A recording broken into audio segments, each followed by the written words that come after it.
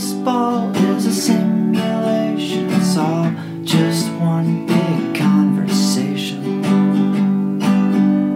Effectively wild. Hello and welcome to episode 2090 of Effectively Wild, a baseball podcast from Fangraphs presented by our Patreon supporters. I am Ben Lindbergh of The Ringer, not joined today by my co-host Meg Rowley, who is wisely practicing what she preached last time about the importance of taking some time off for the holidays. I, however, have not heeded her advice. It's the weekend after Thanksgiving, and I'm showing my thanks by giving you this episode. Hope you'll like it. I'm pretty sure you'll like the two great guests who have assisted/enabled me today. You know, on Friday, Mets broadcaster Howie Rose briefly caused a stir by tweeting, "Hearing there might be Ohtani news today." And then, less than an hour later, but lots of likes and retweets later, added, "Operative terms might end today. Hearing now it was premature. No misdirection intended. Well, at least people are paying attention." Don't worry, Howie, premature transaction affects many men. And yes, people are always paying attention to Shohei Ohtani, as we often do on Effectively Wild. And we could wake up every day and say, there might be Ohtani news today. I can promise you an Ohtani segment on this episode. This is going to be an extremely off-season edition of Effectively Wild, folks, hopefully in a positive way. To end the episode, we're going to discuss the end of life, specifically baseball players' lives, with Sam Gagejak. Sam runs the blog RIP Baseball, where he writes about every baseball player who dies, which I'm sad to say is every baseball player eventually. He also visits and documents and spruces up baseball grave sites. Maybe it's macabre, but it's beautiful and fascinating too, and I have long wondered what motivates him. But we will lead with a lighter topic. You know I'm interested not just in the baseball on the field, but also in the culture surrounding baseball, the ways that people pursue their passions through and for this sport. In Sam's case, it's a passion for a particular area of research, but in the case of my first guest today, it's a passion for a particular player, a passion I share. Without Meg's mildly moderating influence, I'm going deeper down the road of two-way player preoccupation, which is not premature preoccupation. And I'll be bringing you a conversation with someone I consider to be one of the world's foremost experts on Shohei Ohtani. Her name is Portia, and she's a woman in the Philippines who operates one of the most popular Shohei Ohtani fan/stan accounts on the internet, at Shohei Save Us on Twitter. Someone who has taught me a ton about Ohtani through her constant coverage of all aspects of his past and performance and personality. I have never talked to Portia before, but we've corresponded on occasion for years. I wrote a little bit about her in a Ringer article on Ohtani in 2021, and when I wanted info on Ohtani's new dog and his history with pets, I consulted Portia, the Oracle of Ohtani. Portia has never seen Ohtani play in person. She was living in China during the pandemic. She couldn't come to the US. She hopes to attend an Ohtani game in 2024, but even from afar, she is one of the most plugged-in people in Ohtani fandom. She is a self-described Shobae. If you sign Ohtani this offseason, you don't just get him and whatever win value he produces. You also get the Shobae's attention to your team. And a lot of that attention on Twitter comes from Portia, whose account is an Ohtani content clearinghouse. She used to be a big J-pop fan. She speaks Japanese. She's done dubbing professionally. So she is extremely dedicated and adept at aggregating and disseminating Ohtani media and esoterica for an English language audience. And today, to you. So without any more monologuing from me, I give you the queen of the Shobaes. I'm joined now, maybe for the first time, by someone who probably likes Shohei Ohtani more than me. I can't say that about that many people in the world, but I think I can say that about my guest today. Her name is Portia, and she runs the at Shohei Save Us Twitter account, which has brought me a lot of entertainment over the past few years. Portia, welcome to the podcast. Hi, everyone. I just want to ask just a little bit about your origins as a Shohei Ohtani fan. Were you a baseball fan who became an Ohtani fan, or were you an Ohtani fan who became a baseball fan? My family used to love baseball. They were baseball fans, but it's not like the ones you've seen in America. It's more like casual. I've watched baseball since I was growing up, but it's not anything serious for me. But then I randomly saw Shohei on Twitter, and yeah, that's it. The rest is history. Yeah, so love at first sight. What was it? I think you told me once it was his first hit with the Angels that you saw, right? Yeah, it was the first pitch that he seen in the MLB versus Oakland A's. Probably not Oakland A's anymore, but Yeah, not for long, maybe. that was the first pitch and first hit. It was a single. Yeah. And that was his first game. That's the first thing I've seen. What was it about that attracted you instantly to him? I'm not gonna lie, he looked super cute. Yes. He looks really good because he removed his helmet Oh, yeah. when he got to first base, and I was like, no way a hot Asian guy is playing baseball right now. There is no way. Yeah, sometimes, he'll take off the helmet, he'll run his hand through his hair, right? Exactly. Maybe wipe off some sweat or something. And I can see how that could hook you right away. And he was young. Yes, right. I guess at the time he was still, 23, 24? So 23. And then back then, there's no Asian guy. I'm sorry, but there wasn't. All I know was, of course, Ichiro and Matsui. And that was it. I don't know anyone else. Were you in the Philippines at the time or in China? Because you're from the Philippines originally and you've lived in China, is that right? Yes, I think I was in the Philippines at that time, but I've always traveled back and forth to China. So it's like another home for me. Do you have family in both countries? Yes, I do. My mom, my aunt, and a couple of relatives is in China. And I also have relatives in the US. What's the level of baseball's popularity in the Philippines, in China? Was it common for there to be baseball fans there? No, it's zero. There is no baseball fans in China or Philippines. But there's one thing though. Babe Ruth did go to the Philippines before and he hit a home run here. But then that was during the American occupation when the Americans were here to colonize us. But yeah. And so you inherited some awareness of baseball from your family. But Yes. were you aware of Shohei Ohtani at all before 2018? Because, of course, he was famous in Japan, but you had not noticed him yet.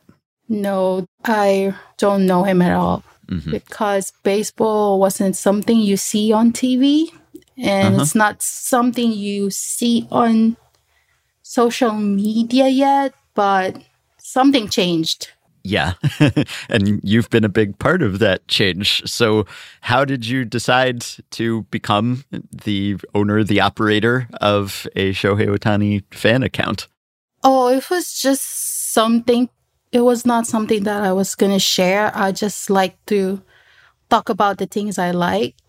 But then all of the baseball fans back then, they were just like guys. And no one was really talking about how he looks. Because I don't think they see how hot it is. I'm sorry about that, but he looks great.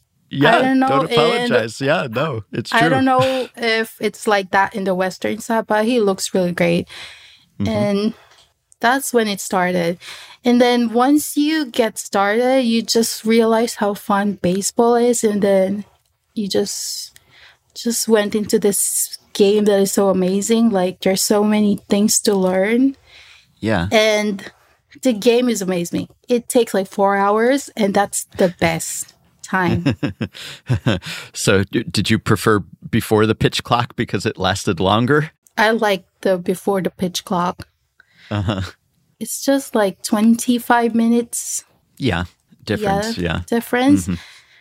I kind of like it longer, maybe because I get to see everyone longer, but they said the pitch clock was great. I don't really mind an extra 25 minutes of my time, but... Yeah, you get to spend more time with Shohei, I guess, right? But exactly. So your interest in Ohtani then has led to a larger interest in the sport, right? And Yes. Are you still following baseball primarily through Ohtani, or has he been an introduction to other teams, other players, other storylines for you? He's definitely an introduction. He's a big part. But then I kind of got into a lot of things. Like, I look up other players, I look at other teams, what they're doing, what they're up to. I even go to Reddit and I listen to podcasts. And I met a lot of people who have no idea about baseball and just learn through Shoei, and now they're so into baseball. Oh, that's great. Do you mean in person in the Philippines and China, or on the internet mostly that you've managed to? In the Philippines and not in China though. But I've a lot in the Philippines. A lot has changed because before a lot of people didn't know I was from the Philippines, and I don't really type in my language because there's no one there listening anyways. But now there's a big group of Filipino fans just for Shohei. We have a group chat. Oh, that's And great. there's a lot of us now, and it's crazy. So did you start tweeting about him on your personal account, and then gradually it just took over the entire account where it just became all Shohei all the time? Yes. It was my personal account, and I was just tweeting lots of photos because back then I was following a lot of Angels fans, and they don't really share photos of the players. It's just very baseball stuff. But there wasn't really an updates through what's happening behind the players' lives, what they're doing, what they're up to in their Instagram. No one was doing that. It was just baseball, some words, some stats, but no one was really showing what it's like on how they look, who's friends together, who's always together, who's hanging out together. It was just very basic baseball stuff. Yeah, you have filled a niche. You have managed to provide this other information that maybe is harder to get. And obviously, it's been incredibly popular because when I first messaged you, I congratulated you on getting to 10,000 followers. Now you have more than 150,000. So clearly, people are interested in what you're doing. Yeah, it's quite crazy. And it was so fast. Like, it was suddenly getting more and more. I think because of the WBC too. That time, I think I suddenly got 50,000 followers because of WBC. And then you just got to meet more people from different countries getting interested with baseball. Because before, it's mostly Japanese fans and American fans.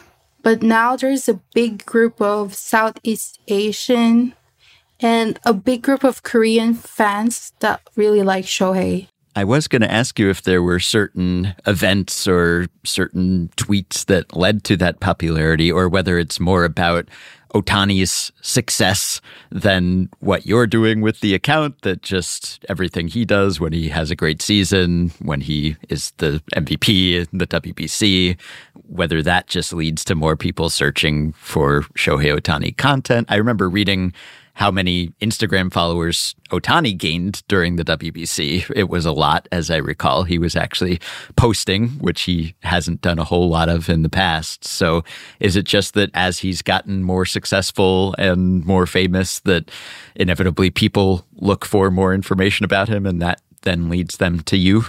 Yes, I think so. But there was a change during the start of the WBC. He was actively promoting it. Yes.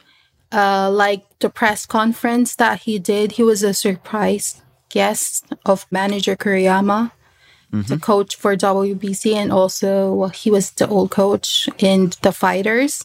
He was really active in promoting WBC. It was something new because he was never like that, but he was constantly updating his Instagram stories, sharing information. It was crazy because he wasn't using his Instagram since 2020. Right. He stopped. He would just share one photo that the season was starting, and that's it.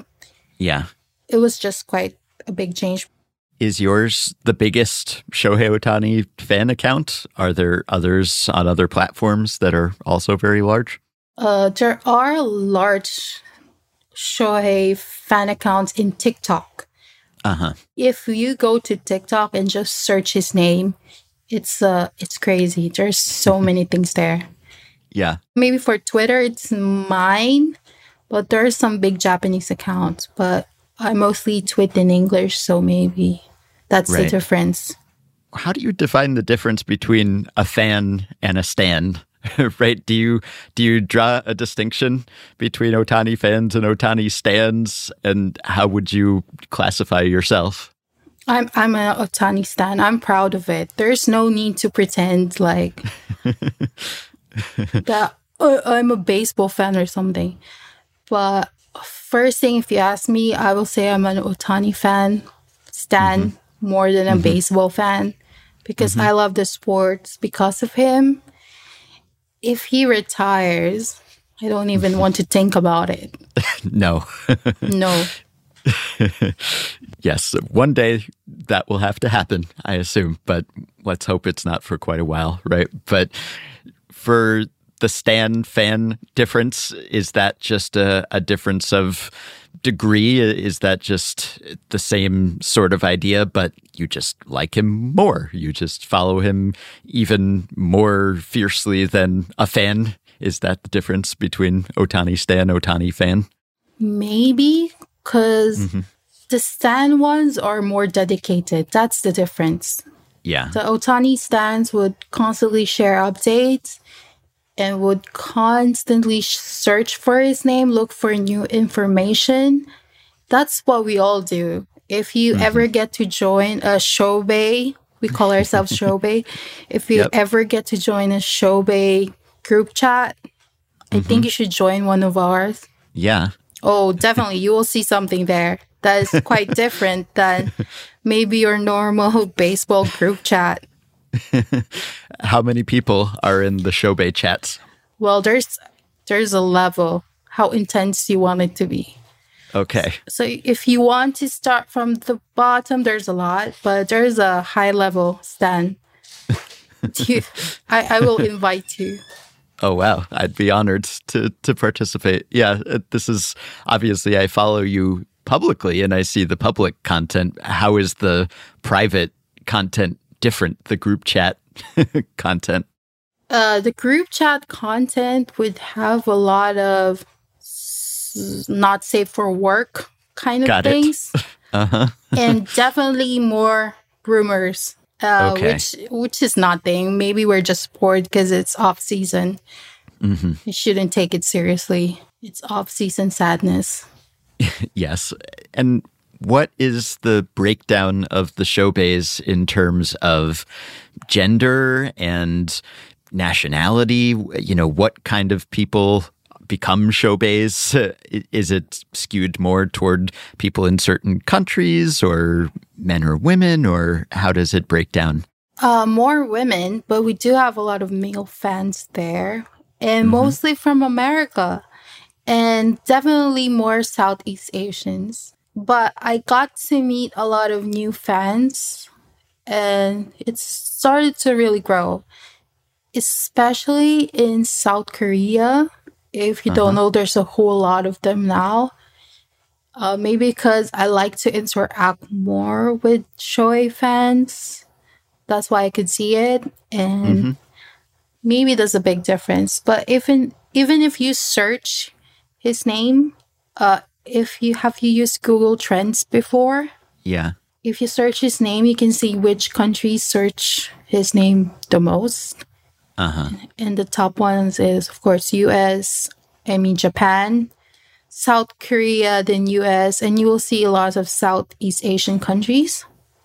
So that's quite the big thing for Shohei. He's really out there now. And maybe if he goes to Europe, I think he will have more fans.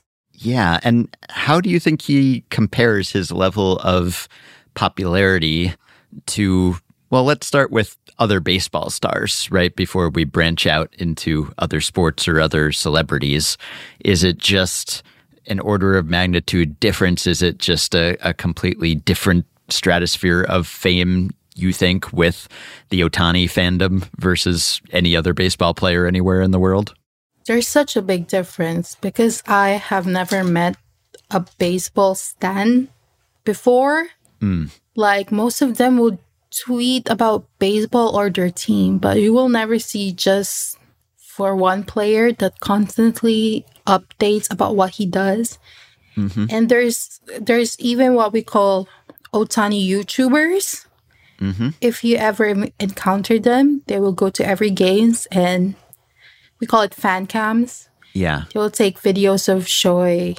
That's one thing that is different. He has that, and there's a lot of fan content that you guys probably don't know, but fans will take photos. But my favorite is the Shohei YouTubers, because they just film Shohei 24/7 in the dugout. Right. Which I think is maybe something new for American fans, but us here in Asia, that's normal. Right. Yeah. NHK does that on the broadcast, right? Yes. There's Otani Cam. There's Otani Cam with NHK, but there's also the Otani Cam for the YouTubers, which is a different perspective view. Yeah. So that's something that there's a really big difference. Yeah. And just the amount of photos he has on a game. I think there's so many. I could save about 100 photos. And I don't even save all of them just for one game. Yeah. Do you have a hard drive just full of Shohei images and GIFs and videos? Oh, yeah. I have too much. I had to buy an external hard drive. And it's so full of his videos and photos. How big is the hard drive? How many gigabytes or terabytes are we talking here? 2 terabytes, and it's just him. Okay. And then That's very big. Yeah, it's so much content.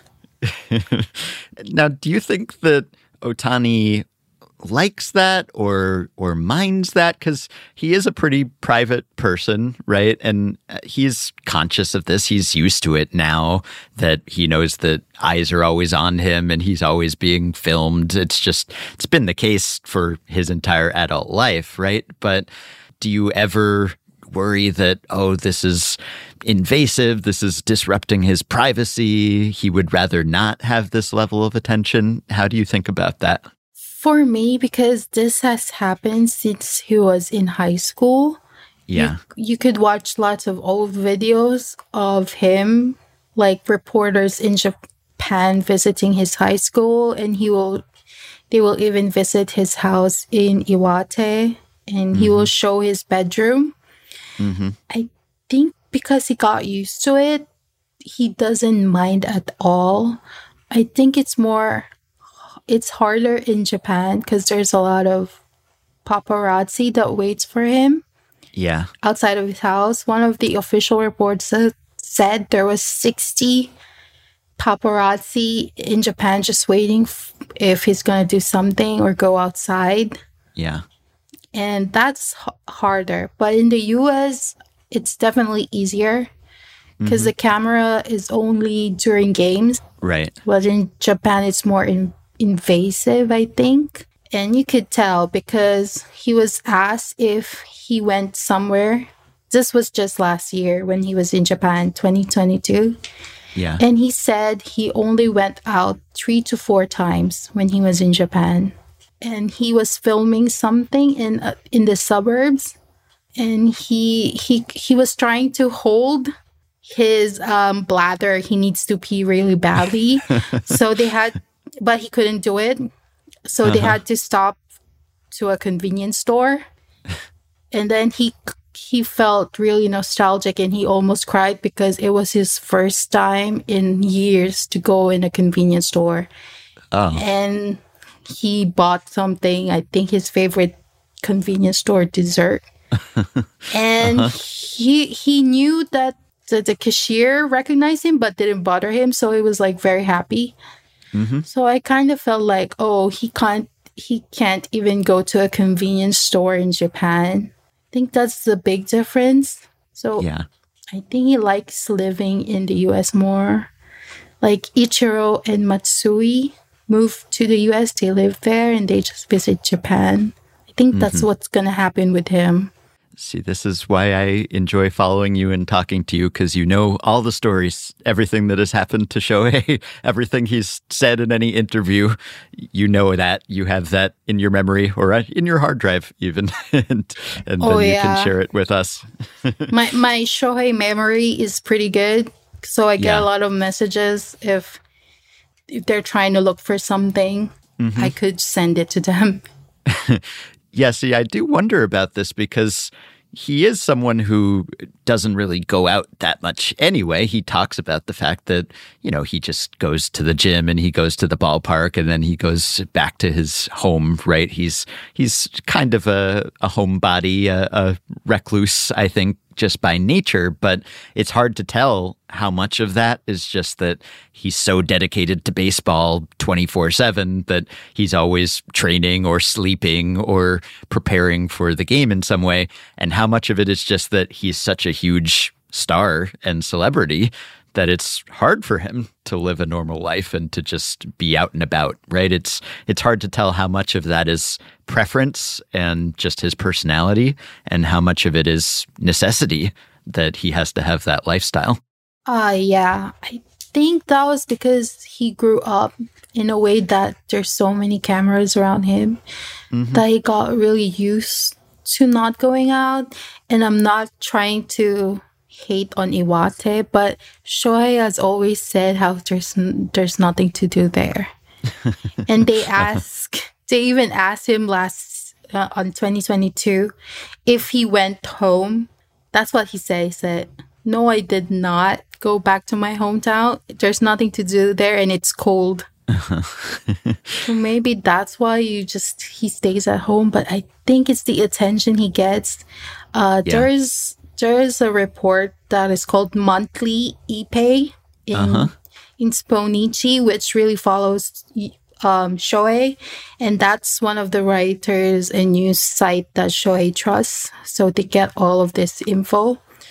So during Monthly Ippei is the one interview, he said Otani cannot go out in Japan if the restaurant doesn't have a back entrance, like another entrance, and if there's no private room, because he's just very noticeable, and you just can't function with that. He just can't.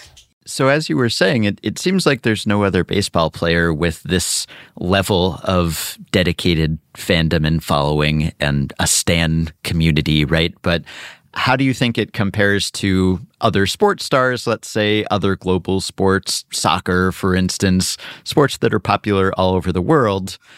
There are obviously athletes who have more social media followers than he does, and maybe they're more active on social media as well. But how do you think his fame and the way that fans follow him compares to some of the other megastars in other sports? The big difference with Shohei is he's not active in the social media world. Yeah. But then his fans are. If you just visit, there's a lot of Otani YouTubers, Otani TikTok people, Shohei Twitter, X guys. I think that's the big difference, is that the Shobaes are really active. In Instagram, there's a lot of fan accounts that have huge followings. And it's just huge. If you just look over how many followers the Shohei fans have, my favorite Shohei YouTuber has like 300,000 followers. I haven't checked recently. Maybe it went up. And then my favorite Shohei Instagram person has like 50,000. For my favorite TikTok Shohei user has like almost 30K. And a lot of Shohei videos in TikTok trends. So you will see like the comments like, who is this guy? What is he doing? What is the sports? I'm like, yeah, that's Shohei, and he's saving baseball. Right. How would you compare Shobaes to Swifties? Do you think there are some similarities? There is, because I did some work for Taylor Swift back in the day. The big difference is there's a girls kind of side for Shohei fans, but there's also guys side. Yes. And there's a big difference with them, because when I was doing some work for Taylor Swift for a game, because it was a lot. I could see lots of users back then, and they're mostly girls, young girls. And for Shoei fans, the age demographic is really wide. And I met a lot of male fans, and they're the ones who really love Shohei for how good he is, and they're really into the stats and would fight for him. Uh-huh. And the girl side is more about having fun, meeting new friends, sharing things that we create. Mm-hmm. Like, there's a lot of good Shoei artists out there, and they make lots of good art. And some of them are my friends, and they're so good. I think that's the big difference too. If you ever seen the things I retweet, like every day there will be new Shoei art.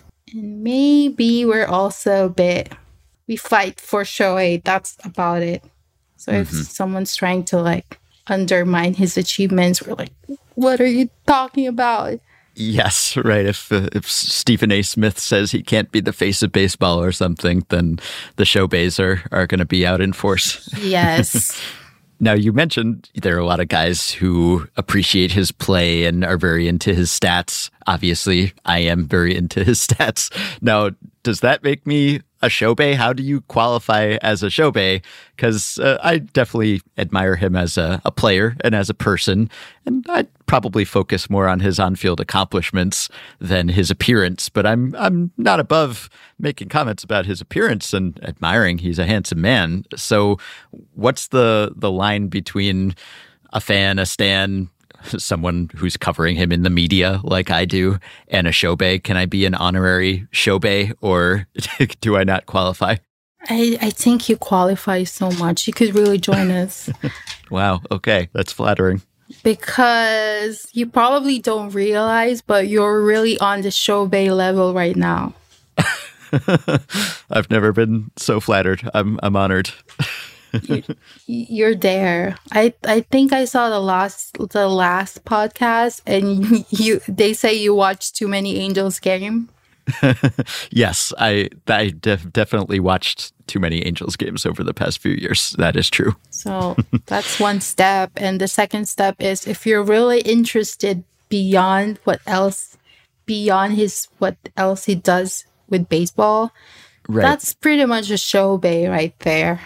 Okay. Well, I think I've crossed the line into Shobae territory, and that is unusual for me.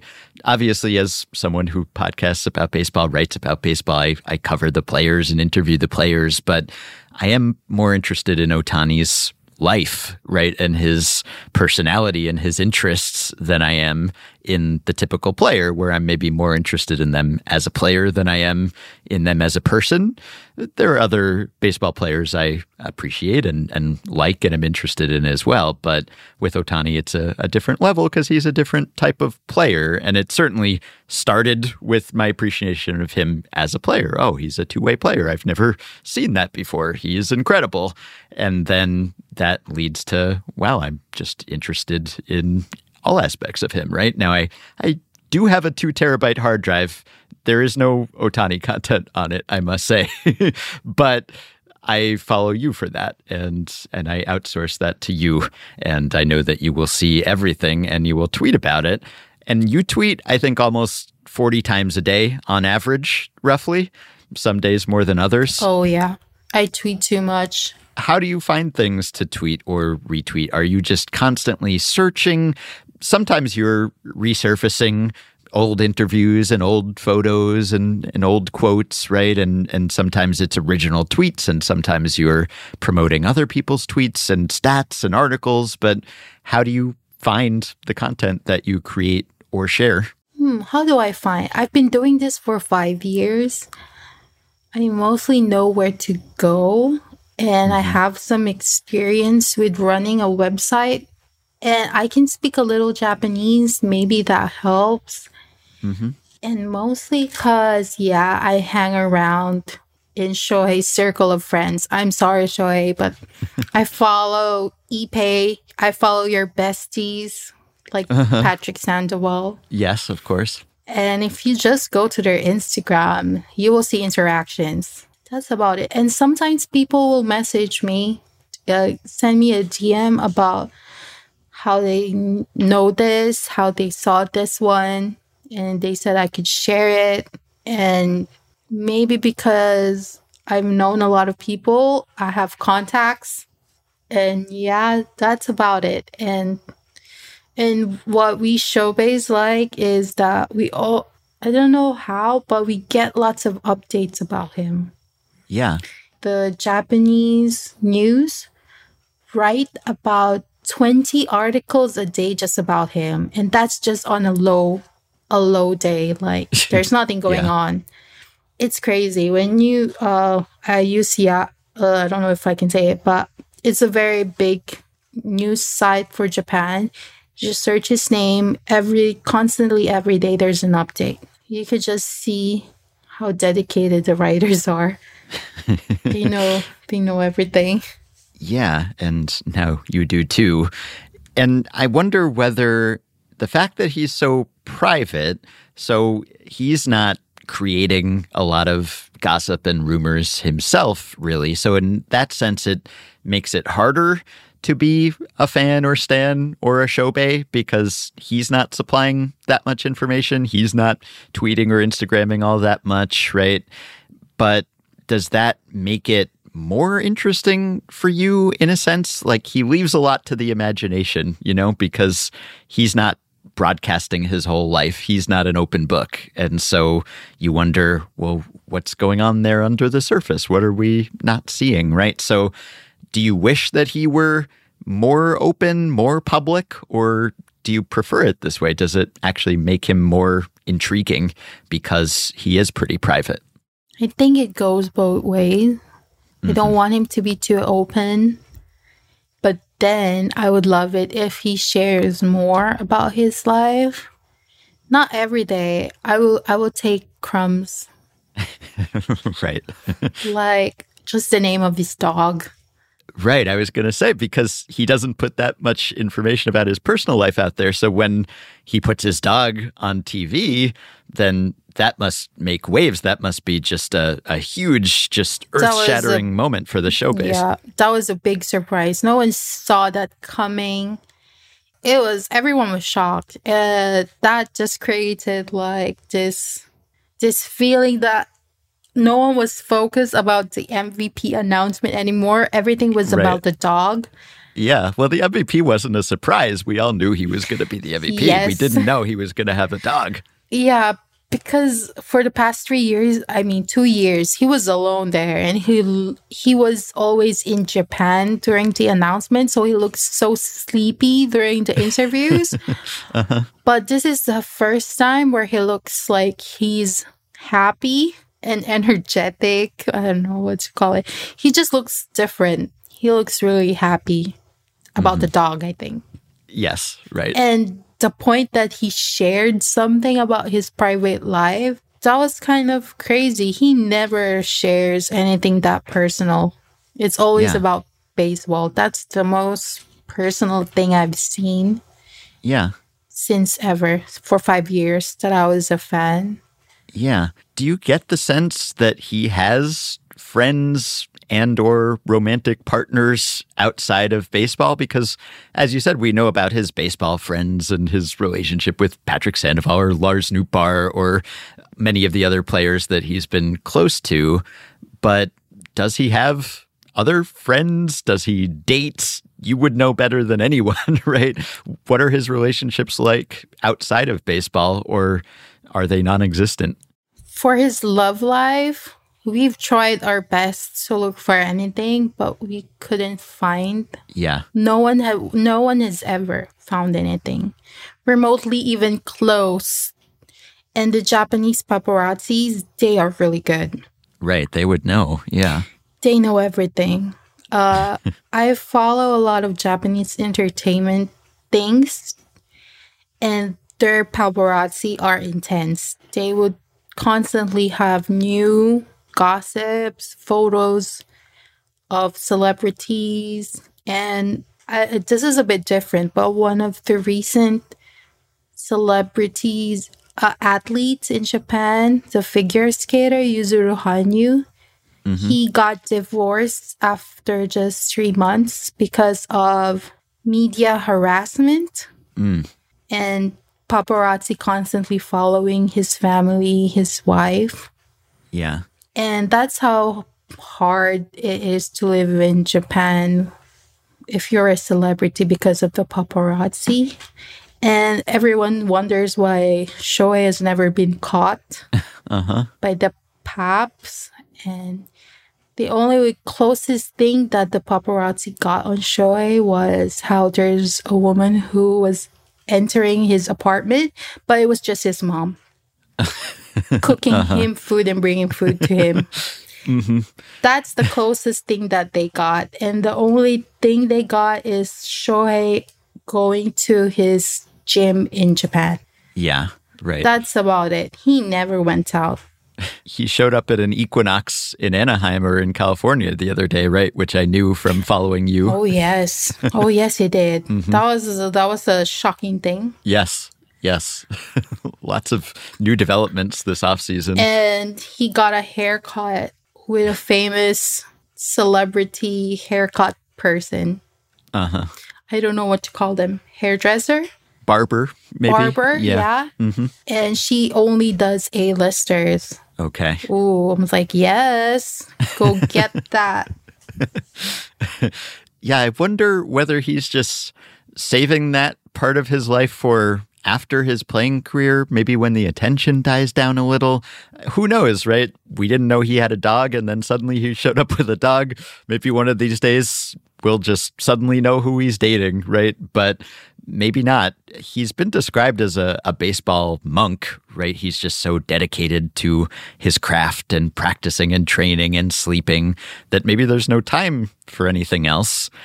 Or maybe it's just not possible with the scrutiny that he has on him. But maybe it's something that he's just waiting until he's done with baseball to do other things, right? I mean, he must have some relationships, some friendships that go back to when he was a kid, right? Even when he was playing back then, but he must have some non-baseball friends probably, right? But maybe we wouldn't know about that. There's only one instance is that Shoei likes hanging out with his high school friends, the high school baseball friends. And that's the only group photos of non-baseball related things Shohei has is when he goes out with his high school friends. Got it. That's the only thing we have. Yeah. And lots of photos with his friends in SoCal, like Patrick Sandoval and David Fletcher. Fletch Tani, right? Oh, yes, Fletch Tani. I wonder what your day-night sleep schedule is like, because just to do this interview, we're 13 hours apart. And so it's morning for me as we're speaking. It's nighttime for you. Whether you're in the Philippines or in China, it's, I think, 13 hours different. East Coast time, 16 hours different. West Coast time. So you have a job, you work in tech, you've worked in games, as you said. How do you fit in watching Angels games? What time are the games for you? How do you structure your life so that you can pay attention to Ohtani? Him being in the West Coast is perfect for me because games start at 10 a.m. here. My time, 10 a.m. That's just perfect time because that's like my free time. That's why I've rarely missed any Angels game. The Angels game I do miss out on is when they go to East Coast and the time is like 2 a.m. or 1 a.m.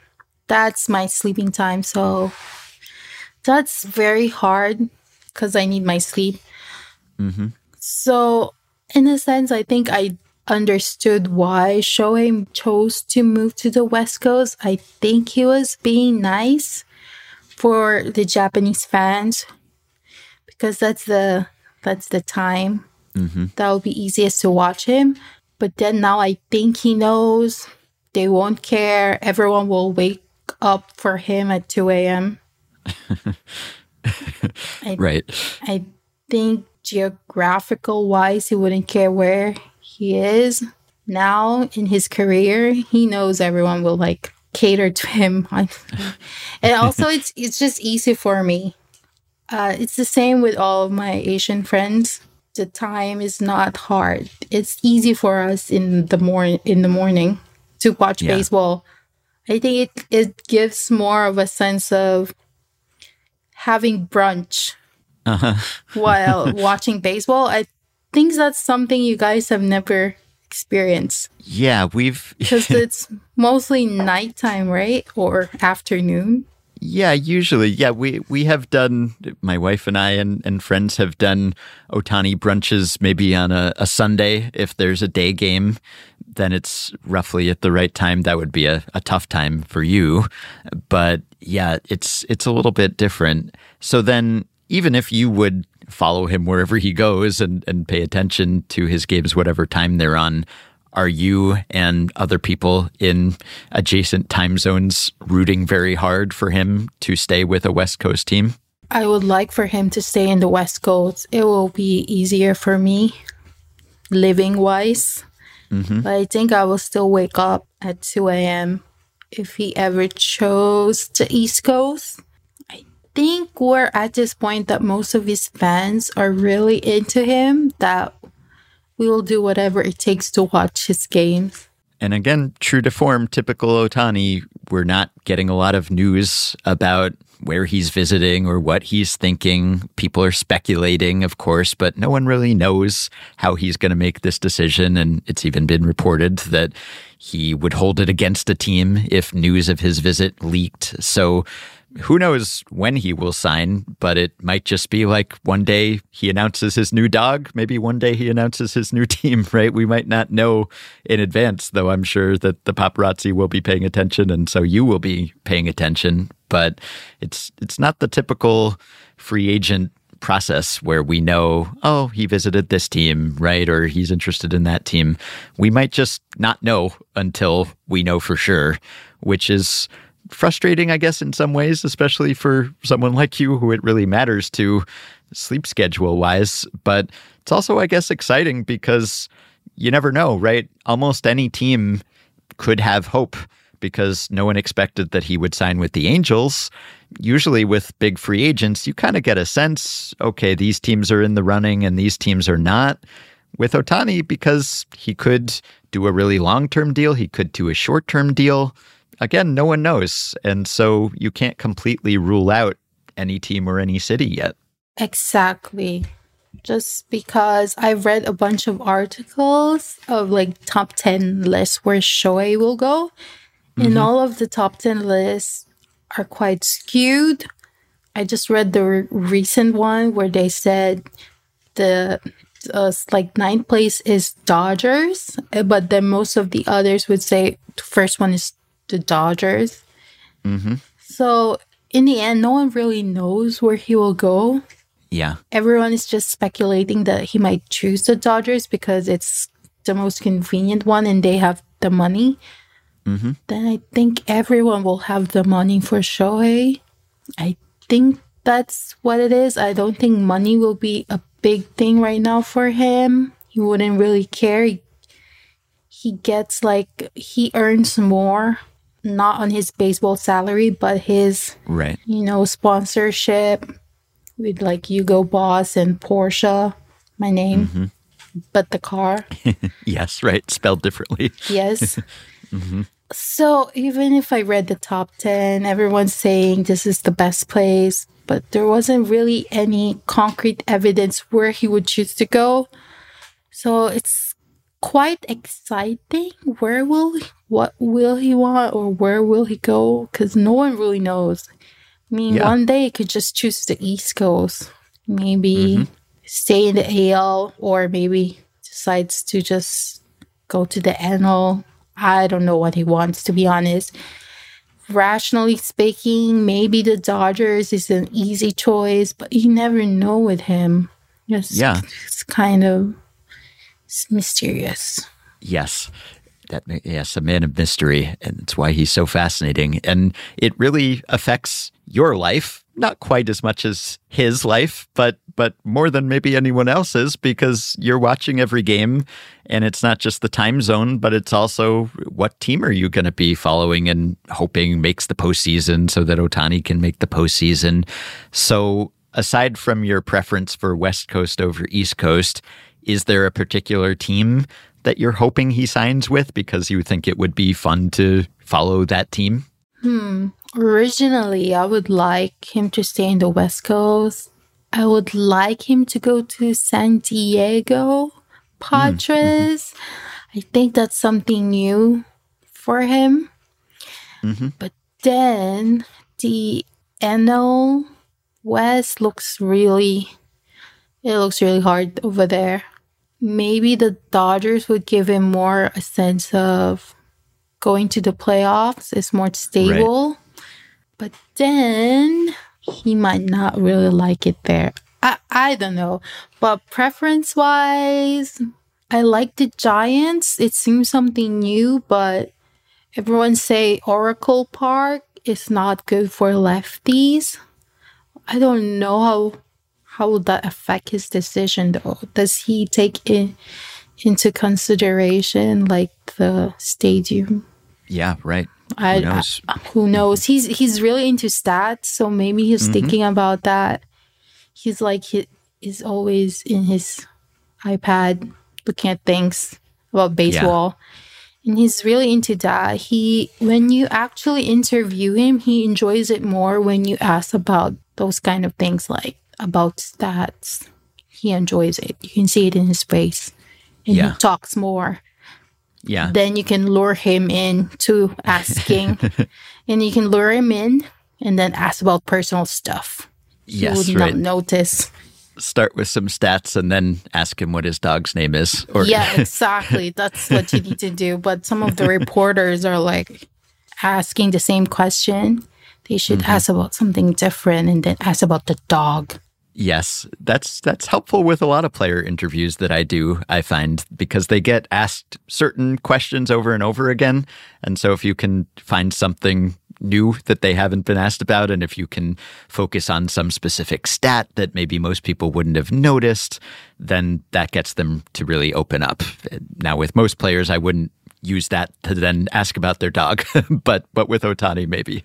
What is one thing that you wish you knew about Ohtani? If you could ask him a question, or if you could get the answer to a question that you have about him, is there one thing other than the name of his dog that you would most want to know? Some secret that all the Shobaes are curious about? The first question is, why did he go to Hawaii last year before he went to Japan? What did he do there? I don't know if this is the right question, but he enjoys the beach a lot because he went out with Tor and Lorenzen. They went on a beach date together, the three of them. Yes. And that was something shocking. And we got about like 10 photos from random fans who took photos with him. This was in Newport Beach. And then Lorenzen said everyone recognized Ohtani. And they were, I don't know what's up with them, but they like to ride on their bikes. Yeah, Shohei has his own bike. And this is from Ippei, that Shohei made him ride a bike together with him. They just go around the Angel Stadium, the parking lot. And Shohei already went twice around it, and Ippei was like not even halfway done or something like that. That's what he said. That's what Ippei said. And Lorenzen and Tora likes to ride the bike too. And Lorenzen said some kids recognized Shohei and started following him while riding his bike, shouting his name.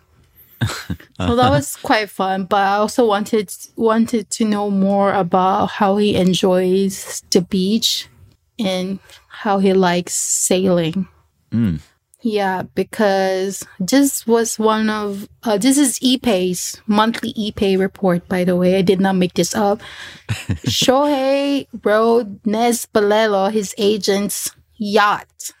Oh. And Nez Balelo was driving, and Shohei absolutely loves it. And there's photos of Shohei and Ippei was in Hawaii. There's 2 photos, so it's not made up. Like, he was really there. He was with a fan. A fan took a photo with him, and people spotted him in the airport. Yeah. So I don't know if this is a weird thing. Maybe this is a Shobae thing, but we'll ask him, like, if you go to the beach, Shohei, please share some beach photos. Right. Preferably shirtless, I assume. Yes. He was wearing a shirt during that time with Lorenzen and Tor, but I have seen you share shirtless photos from a previous beach trip. Maybe that was the one with his high school friends? yeah, that was in Hawaii. Yeah. With his, what do you call them? Fighters teammates. Okay. But that was right. a long time ago. I think that was 2015 or 2016. Well, that's good to know. Maybe if he's interested in the beach and sailing, then he'll be most interested in a coastal team. Maybe it'll be easier to persuade him to sign with a team that's close to the ocean, close to the beach, right? You could use that to persuade him to sign with your team. What is something that you know about Shohei, that the Shobays know about Shohei, that not enough other people know, or maybe most American fans don't know, right? Because you have shared with me the NHK documentaries. You actually did the English subtitles for one of the documentaries that I shared last week, right? So you read all the interviews, you know all these things that most fans who follow him in the US may not know. So what are some things about him, his career, his interests, anything you think that people would be interested in knowing that are really the deep cuts that only the Shobays know? With the deep cuts. Well, I don't want to say this, but let's not go there. But one you have to join the group chats for whatever you were just going to say. Join the group chats first. One of the things that most baseball fans don't know about Ohtani is maybe his playful side. Yeah.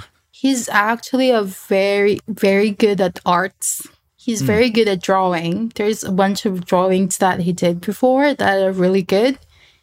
He is actually very smart. In his high school, he was one of the top students. Okay. Which is quite shocking because he's busy with baseball. And that really takes so much time. But he's one of the top students in his school. Mm-hmm. Like, he's very good at math and tests. He was even asked, why are you so good at taking tests? And it was like, it's nothing. It's easy. That's what he said. And he has very good handwriting. Uh-huh. And then another one is he likes desserts. Which desserts? He likes crepes and sweets. Mm. And one of Ippei's father is a chef. Uh-huh. This is from Ippei again, not from me. Ippei said they invited Shohei to a party at their house because Ippei grew up in the area, the Angels area, OC. Yeah.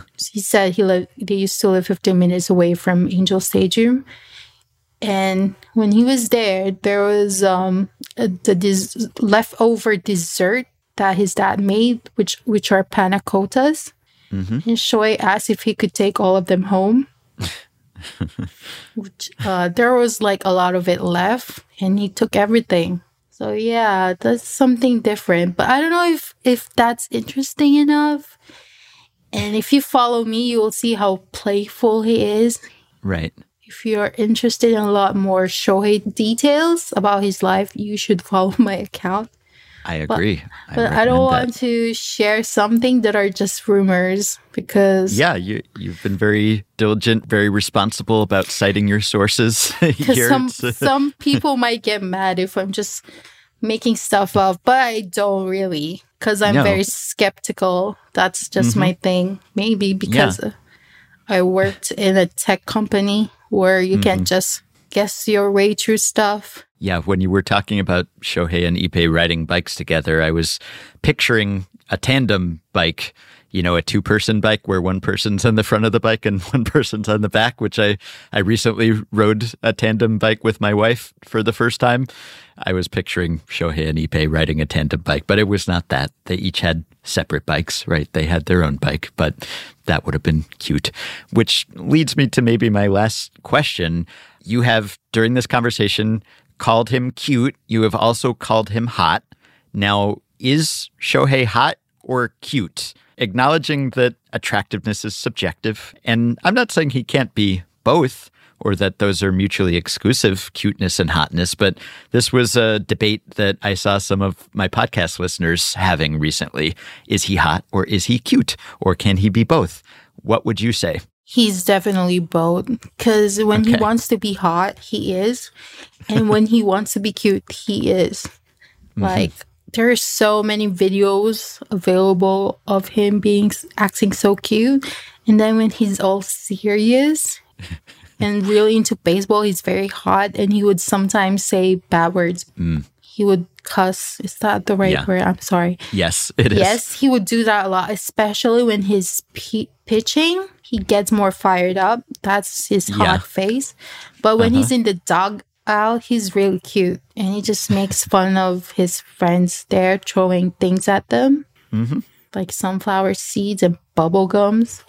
Right. So he's both hot and cute. And not only that, during the off season, he does a lot of photo shoots and commercial shooting. So we get a lot of his hot side by doing like Hugo Boss campaign. Yeah, his modeling, his thirst traps, they're out there. And his men's line of beauty products.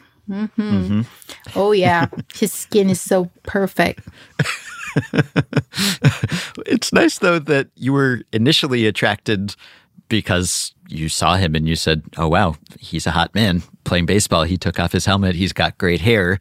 But then the deeper you go, the more you appreciate him, not purely for the physical, right? You appreciate how great he is at baseball and how dedicated he is to his craft. And also, as you said, his silly side and the fact that he seems to be a caring, polite person, right?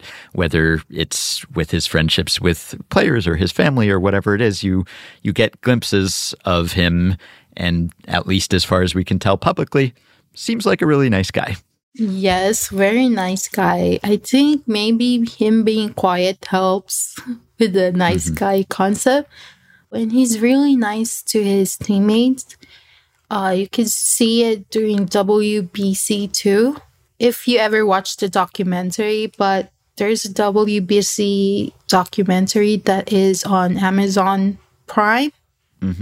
And it shows that when Shobae was there, a lot of the younger players, all of them were mostly young. He was like, just call me by his name. No need to do this.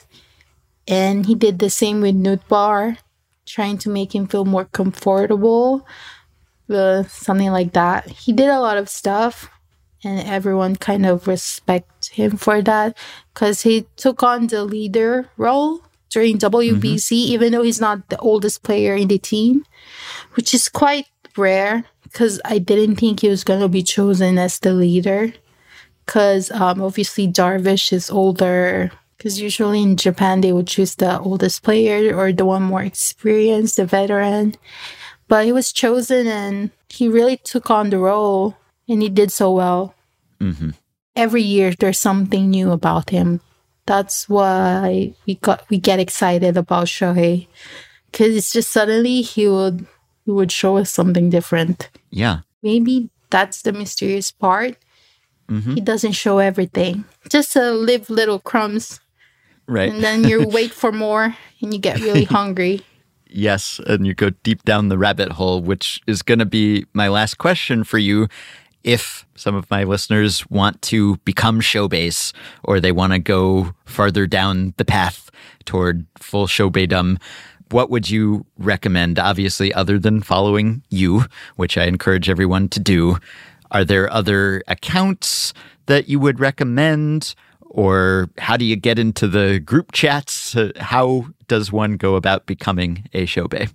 It's really easy because every Shobae is really accommodating. First, maybe follow me first. And then you can send me a DM and I will add you to the GC and you will get fired up. It's crazy over there and it's really fun. You get to meet lots of people and we share a lot of things. And then a lot of us also make Shohei products that you can buy or just for sharing. if you're into stickers, perhaps, we have lots of that. And we do lots of things that normal baseball fan wouldn't even think of. Like, this is a different thing here. And we're starting it, and everyone's picking it up. And maybe follow the Shohei YouTubers. I will ask you for some specific accounts, and I'll link to them on the podcast page for people to check out. Yes, and maybe if you really want to go deep into the rabbit hole, go to the Shohei TikTok world where there are AUs if you're really into that kind of thing, or maybe you're just looking for something new. You can get into that. Can you explain for the people who may not know? Oh, it's augmented reality. It's like fan fiction. Yep. And storylines of me possibly meeting Shohei. Yes. Fan fiction, yeah. Yeah, that's in TikTok. But I usually don't post something like that. I'm more into Shohei updates. Right. And it seems to be a community that's very friendly and welcoming. And I'm sure that there are different subcultures and maybe even disputes sometimes. But it seems like the Shobaes are pretty united in just supporting Shohei in every way that they can. United and active. I think that's one. You will never get bored because we always have something new to talk about. Yes. Well, we've talked about a lot today, and I appreciate you staying up to talk, but I guess it's always a pleasure for you to talk about Ohtani. And it would be just about time for first pitch if this were during the season, right? So it's not too late for you. But it's been a pleasure to talk to you after these years of following you and messaging you occasionally. So thank you so much for coming on and for all the entertainment that you've given me and many other Ohtani fans. Thank you, Ben. I've enjoyed this because I've never done podcasts and I've always watched one. Please do invite more Shobaes. I could introduce you to some who are really fun to talk with and they know a lot. All right. Well, thank you, Portia. This was a pleasure. Thank you. Bye. All right. Thanks to Portia, who makes me feel like an amateur Ohtani admirer, an Ohtani dilettante. If you've been wondering what it was that Portia was about to share when I asked her what most fans don't know about Shohei until she thought better of it, well, you better believe I asked her after we stopped recording. She gave me the goss, and it was good goss, but I cannot go against the Shobae code and repeat it on a podcast. So if you want the deets, you better follow her, send her a DM, join those group chats, and get Shobae pilled yourself. And now that we've contemplated a player who's full of life and who makes our lives full, let's contemplate our mortality, but in a baseball way. It's time to talk to Sam Gage-Jack, baseball obituarist, a man who knows where all the baseball bodies are buried. And when he doesn't know, he tries to find out. And despite the subject matter, we're going to keep the mood light. And so, to play us into this second segment, let's hand the mic to Ohtani-san himself as he performs his rendition of Despacito on the Angels team bus in 2018. 感覚に線じゃ測れない汗ぬなと言い聞かすようにデスパシートあくび筋からゆっくりと遠い声からめてみても感じるためデスパシートキスを重ねて濡らせるよ抜け出せないのさ恋の目の長い髪を濡らす君からと教えてくれるやろうか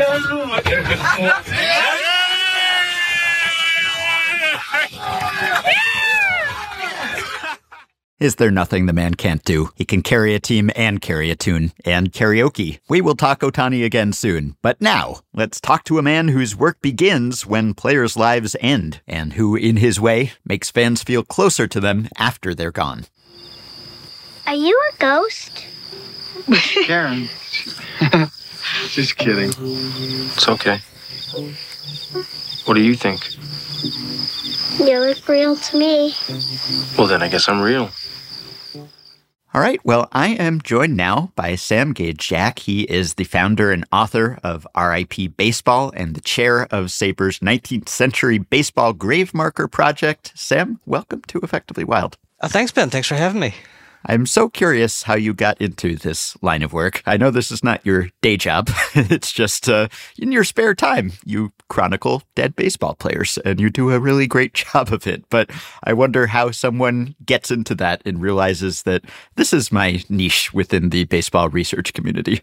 The thing that I've really come to like about the baseball community, the baseball research community, is that no matter what your interest is, no matter how niche or obscure that you think it is, there are other people that share that same interest. And if you can write about it and do a good enough job about it, you can find a community or create a community of people who will read what you have. And so I didn't know that until I got into it. I only joined SABR maybe about 4 or 5 years ago, and I have been interested in baseball all my life and have been writing for most of my adult life, but I never had the opportunity to put the two together. And once I got involved in SABR and saw all the different areas of research and all the niche markets that people had created with the research that they do, I thought there might be some interest in what I had. So it kind of just exploded from there.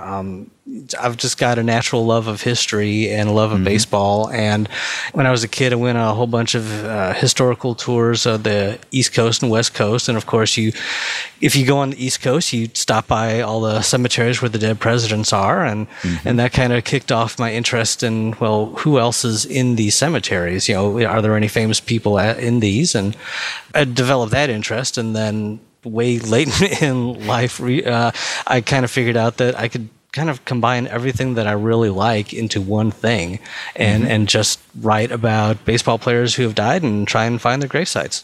Was there a formative baseball death in your life as you were growing up as a fan? Do you remember when you first became conscious of the mortality of baseball players who sometimes seem larger than life, right? But sometimes they are struck down in their primes, and that is particularly affecting. So I was wondering whether you remember the first time you became conscious of a baseball player passing, or whether there was any experience of that during your younger days. Not so much the younger days, because I mean, when you're a kid, everybody seems very old at that point. Anybody who would have played, like when I was growing up in the 80s, so anybody who played in the 30s, 40s, even 50s, they were ancient. And then, much later in life, Gary Woods from the 84 Cubs passed away. And the 84 Cubs was the first team that I fell in love with. And in my mind, they're all that age still. Yeah. If they're all in their 20s or early 30s. And then when I saw that he had passed away, it was a sad moment for me. And then I went online and realized that there was just very little information about him. Apparently, I think he was working or had worked for the Blue Jays extensively after his playing career, but there just wasn't a ton of information. And so, I had been collecting, I think I'd just started going to cemeteries at that point, but then that was kind of when I thought that, I could take baseball players who have recently died and do a little digging into their past and try and tell a bit more of a story of their life beyond just when they played, who they played for, what their career batting average was. Right. Do you see yourself as sort of a speaker for the dead, someone who is bringing recognition, maybe especially to the underappreciated players, the players who aren't going to get a big obit in a prominent paper, right? There might be some local coverage, but otherwise people might not know their names or might not know what they went on to do after baseball. Do you try to cover every baseball player who dies, or is there a certain class of baseball player that you pay particular attention to? I do my best to cover everybody, although that gets really, really difficult, especially, I started the blog a year before COVID. So that was not great timing. No. And it's gotten difficult to try and keep up with people. Like today, as we speak, I learned that Ron Hodges passed away, the longtime catcher for the Mets. And so I've had to add him to my queue. And right now, I think there's about 5 or 6 people in the queue. So it's hard to catch up, but I do my best to try and make sure that everybody that I can, everybody that I can find gets a story. I've always been a storyteller. I've been a professional journalist since 1998, and I've written about a lot of different things, a lot of different types of articles. But at the end of the day, the things that I really, really loved to write most about were about people, whether that was a company profile talking about the founder of a company, what drives them, or a musician and what was the inspiration behind their latest record, or just things like that. So it's kind of using the skill set that I've developed over the last couple of decades to take on ball players who, like I said, just might have a short obit or might not get any kind of mention at all, and do the research and figure out what their story is. And there's a lot more to it. When someone like Frank Howard, who recently passed away, or Pete Ladd passed away, there are a lot of recollections about those guys because their careers might not have been long, but they were pretty memorable for what they were. And so there's a lot of remembrances from some really great writers. But like someone like Dennis Higgins passed away a couple weeks ago, and that was just a very short obituary and not much more beyond that. No articles that I could see about it. So that was where I come in and do my best to do the research and try and tell his story. Yeah, you celebrated Thanksgiving by publishing an obituary of Dave Stenhouse. I know that you've been under the weather lately, so I don't know if you were sitting down to a traditional Thanksgiving dinner. So maybe that was just, I guess I'll publish my Dave Stenhouse obit today. I was formatting photos while watching the Macy's parade, so that's yes. As you do, of course. And, you could write a book about every baseball player, right? Even the obscure ones, there's something really interesting about their lives. You could hopefully say that about every person, not just every baseball player. So you have to decide how deep to dig. And of course, a lot of these players will have Sabre bios and other chronicles of their lives. So if it's someone who is very famous and there are going to be big obits ready to go in prominent papers, do you try to look for something unsung about them, something sort of off the beaten path? Or how deep do you know to go when you cover various players? Well, and we had a spate of Hall of Famers who passed away a couple years ago, and those stories. I mean, in one sense, they kind of write themselves because, like Henry Aaron, for example, what you have to cover. You have to cover the home runs. You have to cover his debut in the Negro Leagues. You have to cover kind of what he did afterwards. Of course, you've got to devote a couple of paragraphs to 714 and 715. And so if you don't do that, then you kind of feel like you're shortchanging people a little bit. But what you do to fill in the areas between those stories are the interesting part. And with Henry Aaron, I found some articles. The newspaper archives for black newspapers are not as thorough as a lot of the mainstream ones, but they are out there. And I found some really neat articles as to how the mainstream newspapers covered Henry Aaron versus how a lot of the black newspapers of the day did. And so I tried to focus in a little bit on that difference and how these two very different communities saw him. I wonder also how you learn about baseball player passings. And one way is the Facebook group, Baseball Player Passings, right? I think I first became aware of that because David Laurel at Fangraphs, in his Sunday Notes column, will often give a little nod, a tribute to a player who passed away, and will often cite that Facebook group as his source.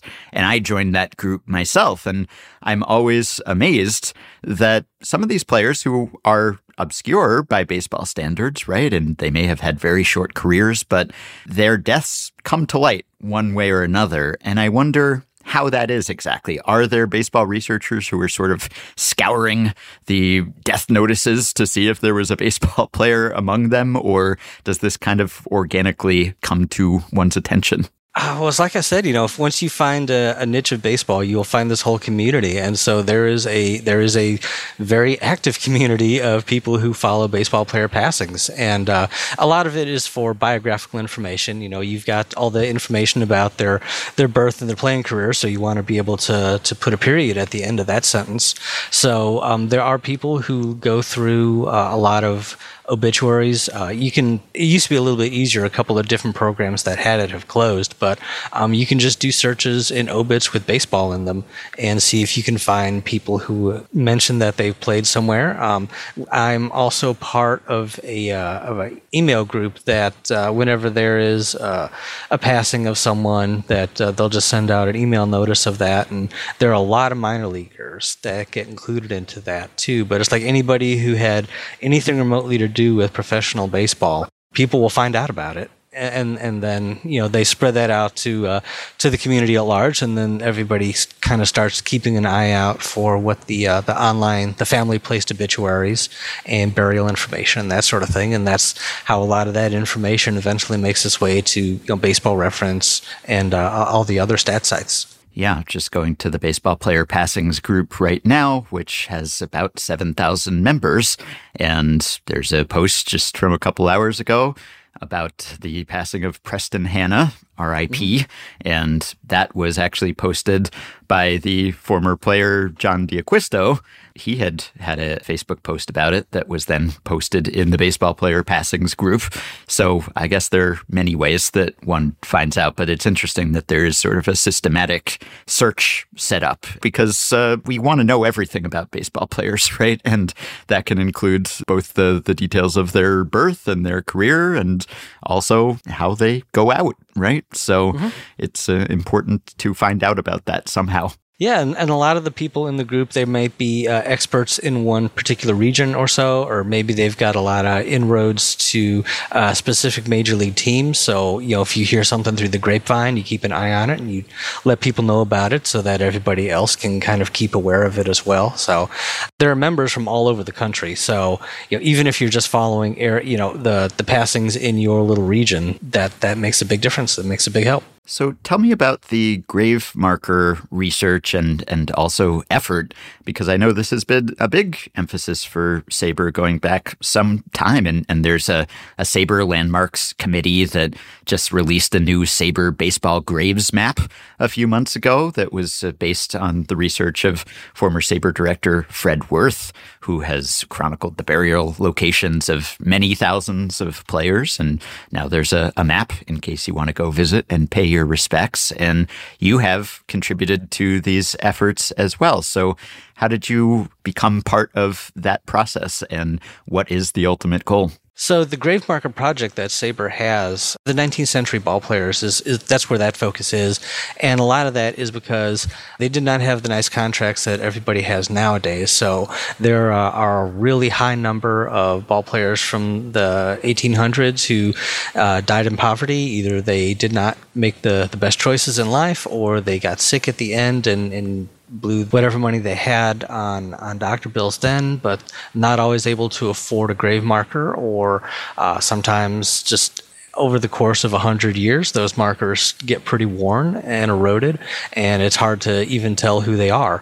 So this group was created several years ago by SABR to try and right some of those wrongs and place grave markers over baseball noteworthies. Some of the first people that they did were like James White Davies, who is one of the Knickerbocker pioneers, and they've worked on Andy Leonard and Pud Galvin and several others before I got in. Ralph Carhart was the first chair of that committee and did some fantastic work. And he became aware of the fact that I had an interest in trying to find ball player graves. And I was especially trying to figure out the exact location of Ed Williamson, who for one brief season in 1884 was the home run king of all of baseball. Mm-hmm. And this was, he was part of it with the Chicago White Stockings, and they had a playing field with ridiculous dimensions. I think it was maybe less than 200 feet out to left and right. So it was, you could hit a lot of pop fly home runs, and he hit 28 home runs that year, and that shattered the existing home run record and stood up until Babe Ruth broke it. So, he was you can make some arguments as to exactly how it happened, but he was the home run king, and he was buried in a cemetery in Chicago in a unmarked grave. And I tried a couple of times to find it, or at least find the near location of it. And Ralph got in touch with me and said, well, if you can find an exact location for it, then we can do this grave marker project and put a marker there. So I worked with the cemetery and was able to find that location, and we got that project done. And kind of as a result from that, Ralph stepped away to attend to some other things. He was in the middle of a move, so he had a lot going on in his life, and so I became the chair of it. These efforts include not just AL and NL players and players from leagues that were originally designated as Major League back in the 60s, but also Negro Leagues players and All-American Girls Professional Baseball League players. In fact, I believe there's a Negro Leagues baseball grave marker project that is sort of a standalone dedicated initiative. So the umbrella is bigger, and I'd imagine in some cases it's even harder, of course, to find the biographical details for players in leagues that weren't as well covered, let alone finding out where they're buried. Sometimes it's tough to tell what their first name is, right, when you just have a box score at times. Oh, sure. But people are working hard on all the leagues, all the players. There's someone trying to track down where they are and more information about them. We've got the benefit of 50 or 60 years worth of research. So a lot of the really heavy lifting has been done by folks they actually had to go to the libraries and go study microfilms and go to cemeteries and go walk these rows after rows until they found stuff. So, those of us in 2023, we've got the benefit of a lot of expertise from people who came before us. So, as you mentioned with Dr. Worth now, you can use that map. It's a MapDiff program, and it'll get you within a couple of feet of any grave that is listed there. So that makes it even easier still. But there's a lot to be done. The integration of the Negro Leagues into Baseball Reference was a huge boon, because now, along with having the statistics, you actually had the biographical information. Some of that stuff was there in the past, but it wasn't at the level of the major leagues. But Baseball Reference has upgraded all that data, so now we got cemetery locations for a lot of Negro League ball players, not only the stars, the ones that are in the Hall of Fame or the ones that are pretty well known, but people who just had a cup of coffee there. Maybe someone who played 5 games for the New York Black Yankees or pick your team. So they're in there too now, and so we've got to try and track them down. And that gets really difficult, because if you think old cemeteries that were predominantly populated by white people are sometimes run down, the ones that were predominantly occupied by African Americans did not have nearly those kinds of funds.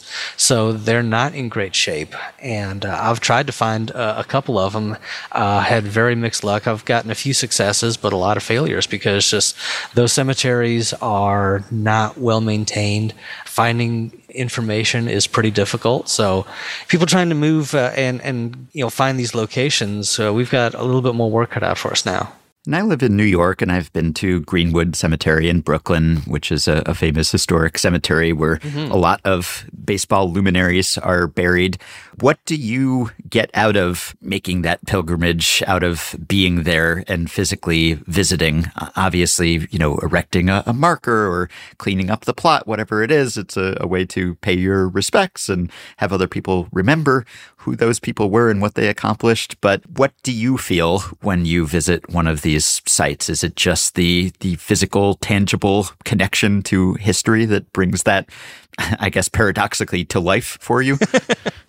I've been to the Hall of Fame. I've been to a lot of really great museums, and it's amazing to look and see, uniforms belonging to Buck Leonard or Honus Wagner or pick your superstar there, or artifacts that they have. But to me, it's just another level to actually, be where they're buried and kind of pay that pilgrimage to them. And to me, it makes it all feel more real. And this is not to slight the Hall of Fame in any way, shape, or form, but I mean, to borrow from Jerry Seinfeld's old routine, you are kind of looking at just old laundry at that point. It's but to be at the grave of some superstar, that's real for me. That brings it all home for me, and that inspires me to want to go back and, for a player that I don't know very much about, to try and find the information. Who were they? I can find out where they played, but if I can find a couple of quotes about what they thought about baseball, how they felt, how they acted, anything that I can get that's just beyond what you can summarize from a stat line is a major victory for me, because then I get to feel that I start to know who they were as a person, not just as a player. I almost referred to your interest in baseball as morbid earlier, and then it seemed to me that had too negative a connotation. I guess in some literal sense it's true, but of course you don't have to find death disturbing or unpleasant. Some people take a stroll in a cemetery and they find it peaceful and comforting, right? And other people find it creepy and terrifying. Maybe it depends on what time of day or night it is. But is that something that brings you calm, contemplating the end of others or even your own end? Or is that, I guess it's not something that you don't like to think about, or you probably wouldn't be constantly writing about baseball player passings. But is there sort of a philosophical, hey, this is a part of life aspect to it? Yeah, and early on when I was looking for a tagline for the website, I think one of the ones that I used was pretty morbid but kind of interesting. So, yeah. I get that is, like I said, it's a niche, and it's not everybody's niche, and I totally respect that. If you're not in the mood to think about your mortality or anybody's mortality, then that's perfectly fine. But for me, like I said, I like finding out about a person's life. And for me, it's a different way to take on baseball history, is to do it a life at a time instead of a team at a time or a league at a time. And so that feeds my personal interest and my personal love of the game to do that. And, just for the record, cemeteries are actually really quiet and peaceful. And if you go into some of the modern day ones where it's just nothing but flat graves, they're pretty boring and nothing too much there. But if you go to some of the ones that were put up kind of in the Victorian era, they were meant to be tourist attractions. Really, they were destination locations. You would pack a picnic and go out on a Sunday and eat with your family and walk around. And a lot of these places have lovely lakes and lovely scenic areas and walks.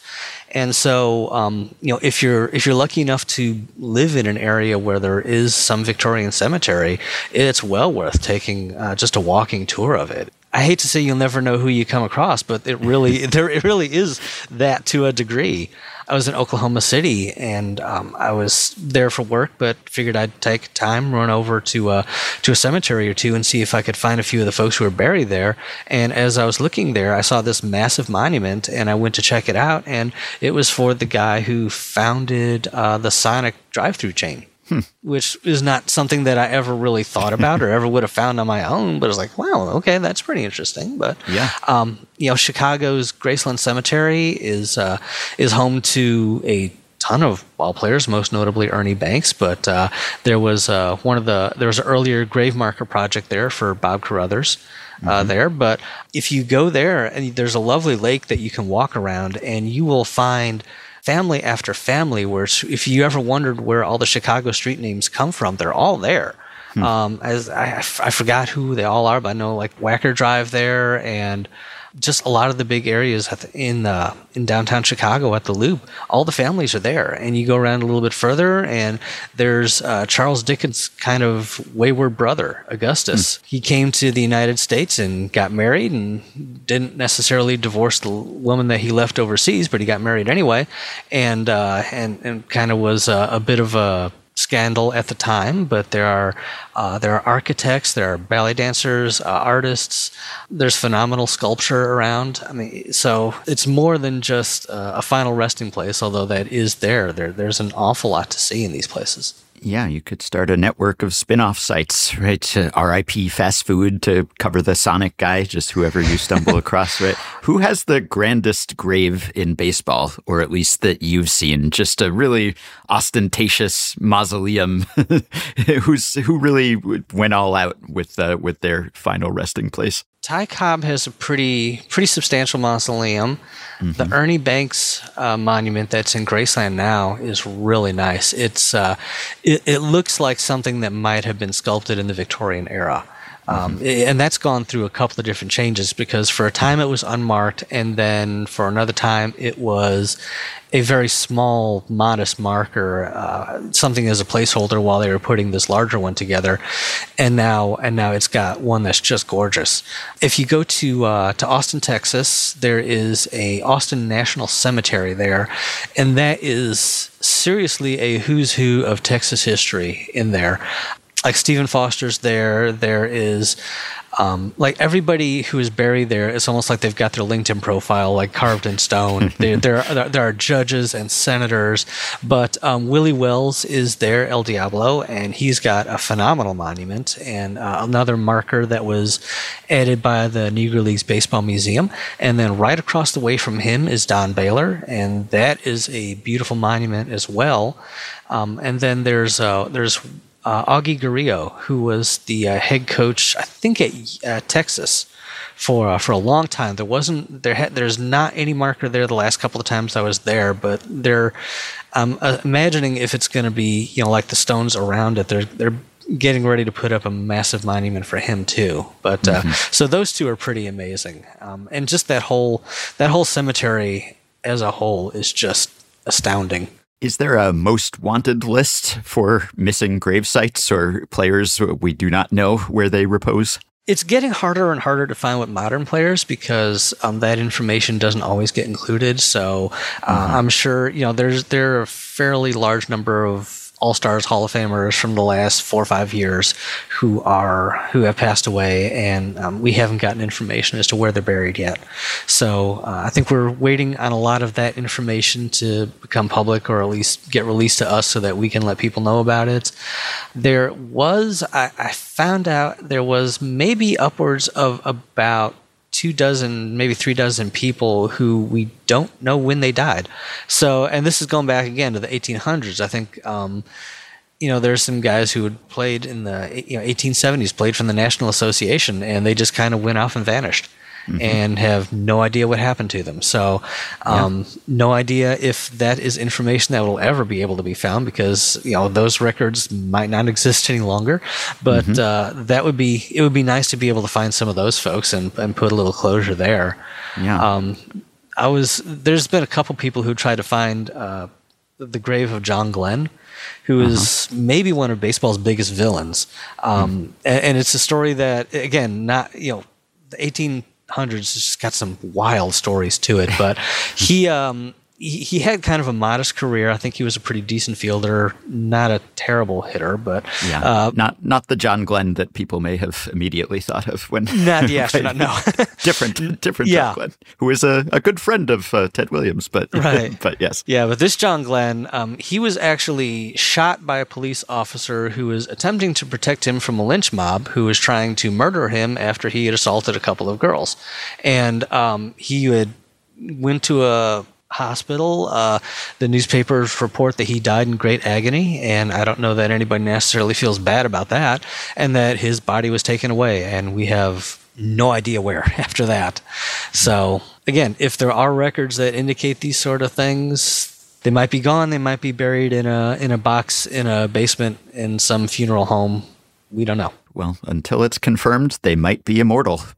Could be vampires. You can't completely rule that out. It's funny. My former co-host Sam Miller once memorably made the case that the point of baseball is to entertain people and make them forget that we're all dying right in front of each other. That this is just a horrible, rotten slog to rigor mortis, is how he put it. And you are kind of putting the lie to that, or at least you are focusing on the aspect of it that Sam said we're all just watching baseball to try to forget. So there's something admirable, I think, in just confronting it head on, and maybe also making it a little less scary, perhaps. I think if I were a baseball player, an aging baseball player, I might take some comfort in the fact that hey, Sam's out there, and I'm going to get a write-up at RIP Baseball when my time comes. Hopefully it won't be for a while, but at least I'll be remembered. I actually had gotten the chance to meet a baseball player through my wife's work, and he was in his 80s, and I was very hesitant. He asked me a little bit about my blog, and I was just very hesitant to mention it because it's like you're the Grim Reaper or something. Yeah, exactly. I'm here to write about you. And I felt really bad because one time in my life I've written a story for the Saber Bio project. It was for a book that they were working on for the Braves. So I wrote a story about Dwight Smith, and then about 2 years later he died. And so I kind of was like, I didn't do that, did I? That wasn't. I didn't wish that into the universe or anything. Right.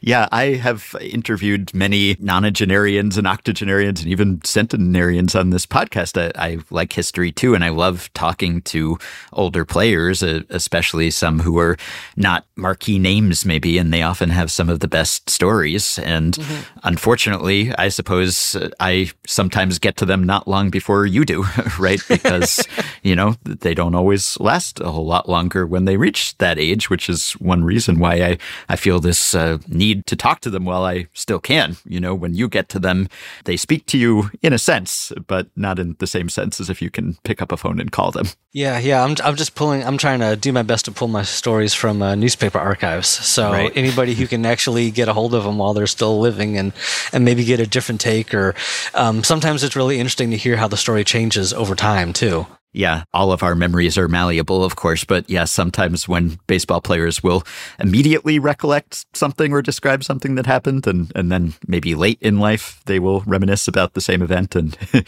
sounds like a completely different event, or some details certainly have changed. I mean, none of us is immune to that, but sometimes memory is flawed. Do you ever go to family members or talk to friends, or do you have any desire to do that, to add sort of a personal touch and get details that aren't already out there in the record, or would you worry that was intrusive or something? I don't know that I'd want to do that, just because I think they probably are dealing with enough at the moment, and they probably don't need some random not, guy. Day of, but What I do end up finding out is that invariably a lot of the obits that I write make their way to the family. Sometimes they will add something to it. Sometimes they will say, well, there's a lot of stories here that even I didn't know. So that's always pretty nice. But so I don't reach out to the family, but I do hear from them in that way, and they're usually very grateful. Or if I have omitted something, they'll let me know, and so I can correct the record. But so I do have those interactions after the story's been published. That's funny. My co-host Meg says that, sometimes Fangraphs will publish scouting reports on prospects, let's say, and often you will hear from a parent or a family member or something who wants to correct the record or object to something in there. This is a little different. This is the other end of the life cycle, I suppose, but similar in some ways. Are there obits that you are particularly proud of, or maybe that's not even the way to put it, but I'm sure that when you hear of some player passings, those players may be new to you, or you may not know anything about them other than their name. And I'm sure part of the enjoyment that you derive from this is just being able to discover these guys, even if it's after they're gone. So were there some that really opened your eyes? Like, how had I not heard of this guy? I'm sorry that I'm just learning about this player's amazing life. Oh, yeah. One of the first ones that really took off for me was when I wrote about a guy named Tom Waddell. And he had pitched for Cleveland in the 80s. And it was strange to me because that was the area where I was just starting to know baseball and was obsessively going over my baseball cards. And yet I was not familiar with the guy's story at all. The one thing that I saw in Baseball Reference that I thought was odd was that he was born in Scotland. There's not a ton of people who are Scottish and especially now who are playing baseball. So I thought that was interesting, but I dug into his life a little bit, and it was absolutely, he completely defied all of the normal methods of getting into baseball that you would hear about. Like normally you have a great high school or college career, you're drafted, you make your way up to the majors, and you get there. He had gotten ill in his senior year of high school and didn't play at all. He had a decent career up until then, but there was, that basically killed any hope of getting drafted. So with no draft and nobody looking to sign him afterwards, he ended up working for a clothing store in New York City. After work, he would go across and play for a local semi-pro team, and played enough that he got the attention of one of his neighbors who is a major league umpire, and the umpire had a connection with the Atlanta Braves, and so the Atlanta Braves flew him in for a tryout, and he said he did well enough that they signed him to a minor league contract, and he joked that his signing bonus was a Hank Aaron autographed baseball, which he gave to a kid in the parking lot, and $20, which he then spent on a case of beer. And he made his way into and this was, a couple years after his eligibility. So, I mean, he was a 20-something in A-ball, playing with a bunch of 18-year-olds. So he caught up really quickly and eventually made it. He started off behind everybody, but he ended up surpassing everybody and got to AAA within, I think, just about a year or two. And for the first year that he was a phenomenal reliever. He actually got a couple of save opportunities, was really good, and then unfortunately the injury bug hit, and he only pitched, I think, 2, maybe 3 years at tops. Mm-hmm. And but just, he was one of those guys that he had a good enough personality that when people interviewed him, they asked him more about baseball. So I was able to get a lot of the stories about, how did he find his way? What was his tryout like? Afterwards, he became a youth coach. And so you could see some of his videos on YouTube. And so I was listening to some, kind of wondering if I would hear a Scottish brogue or something. No, he was New York, totally. So that was fun to hear that. That was not what I was expecting at all. But that was one of the first cases where I wrote that. It got published, and then his wife left a message on the website saying that there are some stories that I'd never heard. Thank you for taking the time to write about my husband. Mm-hmm. That made that, and I get a compliment like that, and that's enough to keep me powered for months at a time.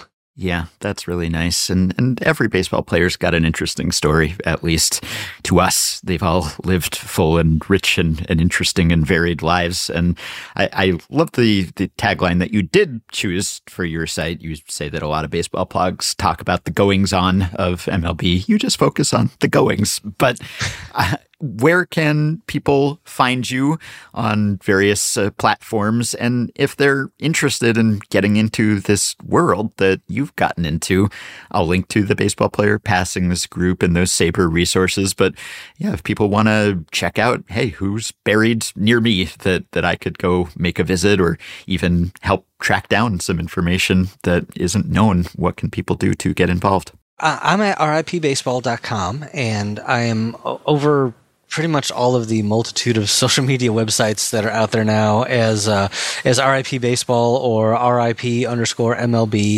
So you can find me one way or the other through those ways.